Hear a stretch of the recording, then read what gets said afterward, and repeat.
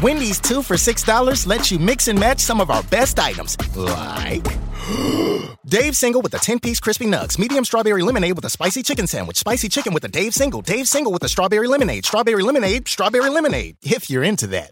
Chicken Sam, crispy nugs, strawberry lemonade, Dave's, nugs, Sam. Whew. Pick what you want at a price you want.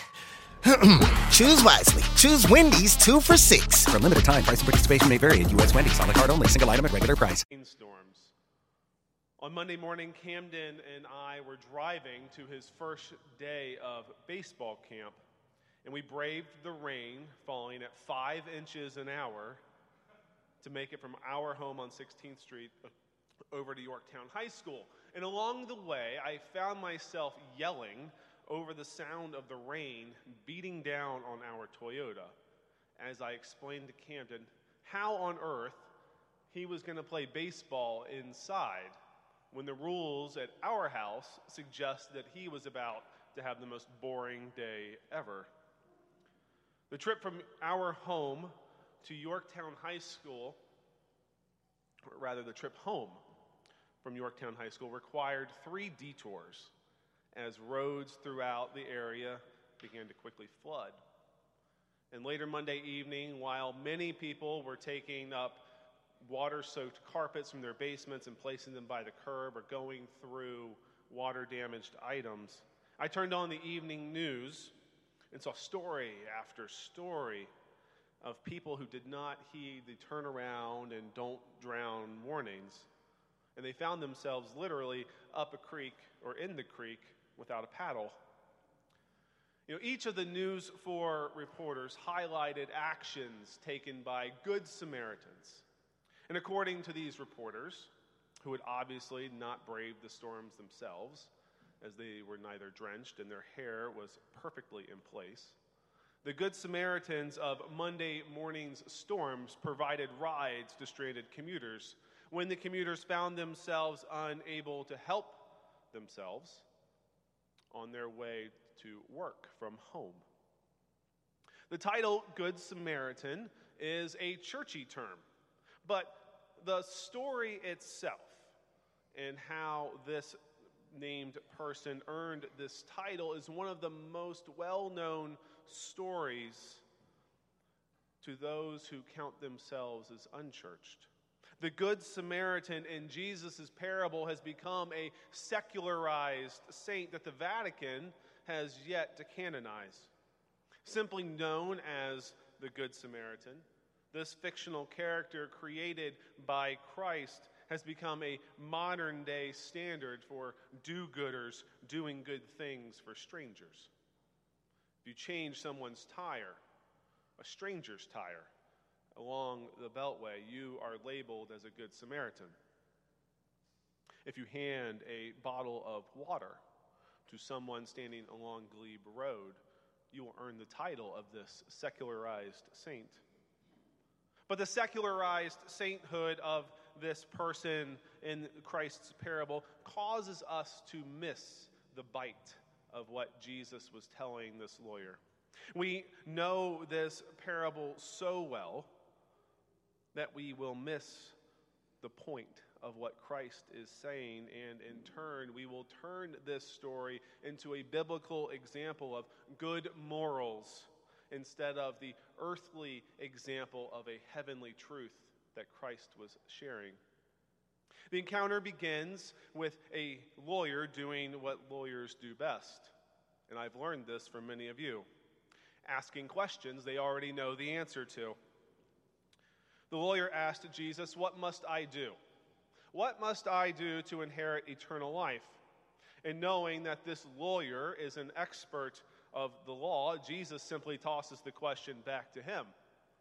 What is written in the law? What do you read there? Jesus is essentially saying, you're the expert, why don't you tell me, Mr. Smarty Pants? And like the law school professor's pet student showing off for his other lawyer friends, the lawyer responded quickly by quoting the law, by quoting Deuteronomy 6 and Leviticus 19. You shall love the Lord your God with all your heart, with all your soul, and with all your might. Deuteronomy 6:5. And you shall love your neighbor as yourself. Leviticus 19:18. To justify himself, to prove that he knew what he knew, and to push back to Jesus, the lawyer asked the question today that we love to ask of our kids and use to prove that we know who to love when newspaper headlines show us despair and hopelessness. Who is my neighbor? Who is my neighbor was not an earnest question from the lawyer. Remember now, he is an expert in the law. Rather, the question was an attempt by the lawyer to determine the bare minimum that needed to be done so that he, along with those listening in, could inherit eternal life. But the lawyer, a professional asker of questions, asked the wrong question. To inherit something, whether it be eternal life or a toaster oven, is to have something given to you. Inheriting something is not the same as earning something. So the lawyer asked the wrong question. But instead of throwing the question back to the counselor, Jesus tells his parable. In 2019, we miss the details that made this parable so good to the original audience. The gospel writer assumes that the reader, us, knows that the road between Jerusalem and Jericho was dangerous. It was a 3,200-foot drop in elevation between Jerusalem and Jericho.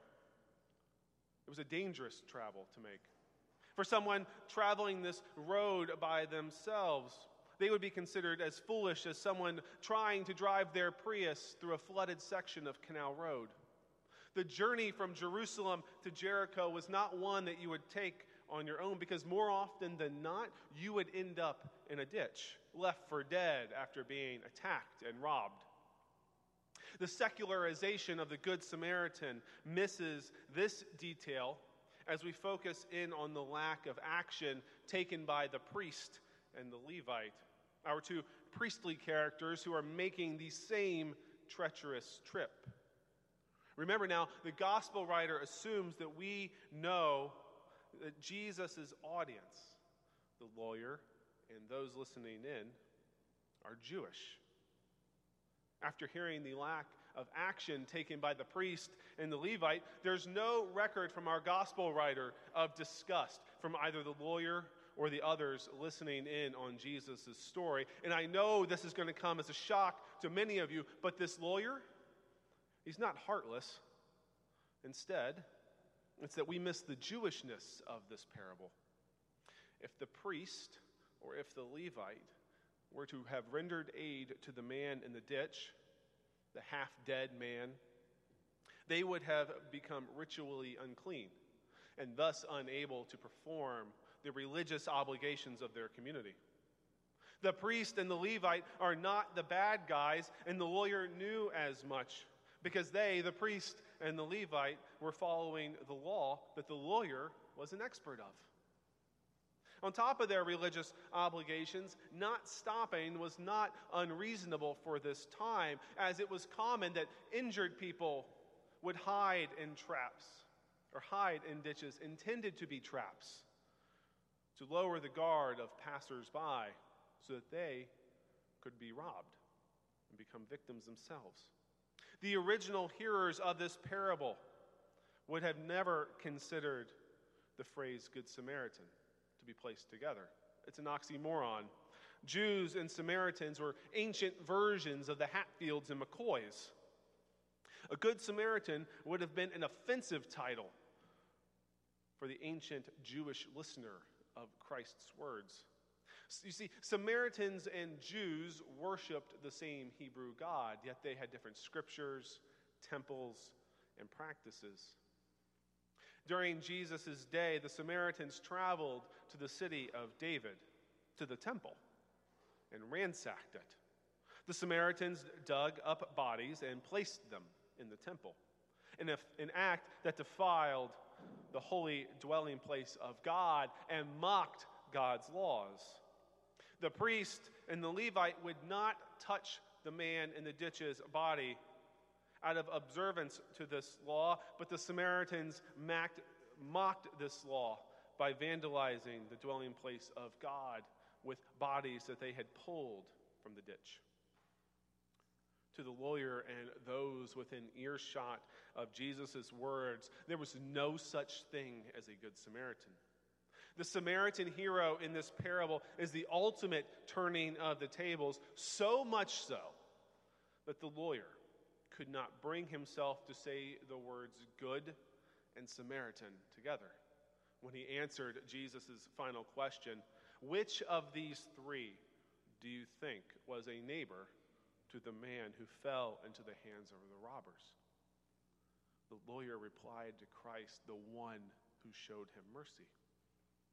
The lawyer could only acknowledge the mercy shown by the person that he, along with his friends, neighbors, and family, considered to be the other. And then, if that wasn't enough, Jesus gave the lawyer an impossible task. The part of the parable we turn into teaching moments for our children, but ignore for ourselves. Go and do likewise. Go and care for the person in the ditch. Go and care for the person or the group of people that you despise the most. Go and care for the person wearing the MAGA hat. Go and care for the person wearing the Black Lives Matter shirt. Go and care for the person who has wronged you. Help every single person that comes across your path without wondering first to yourself if they're just going to buy booze with the fistful of money you're about to give them.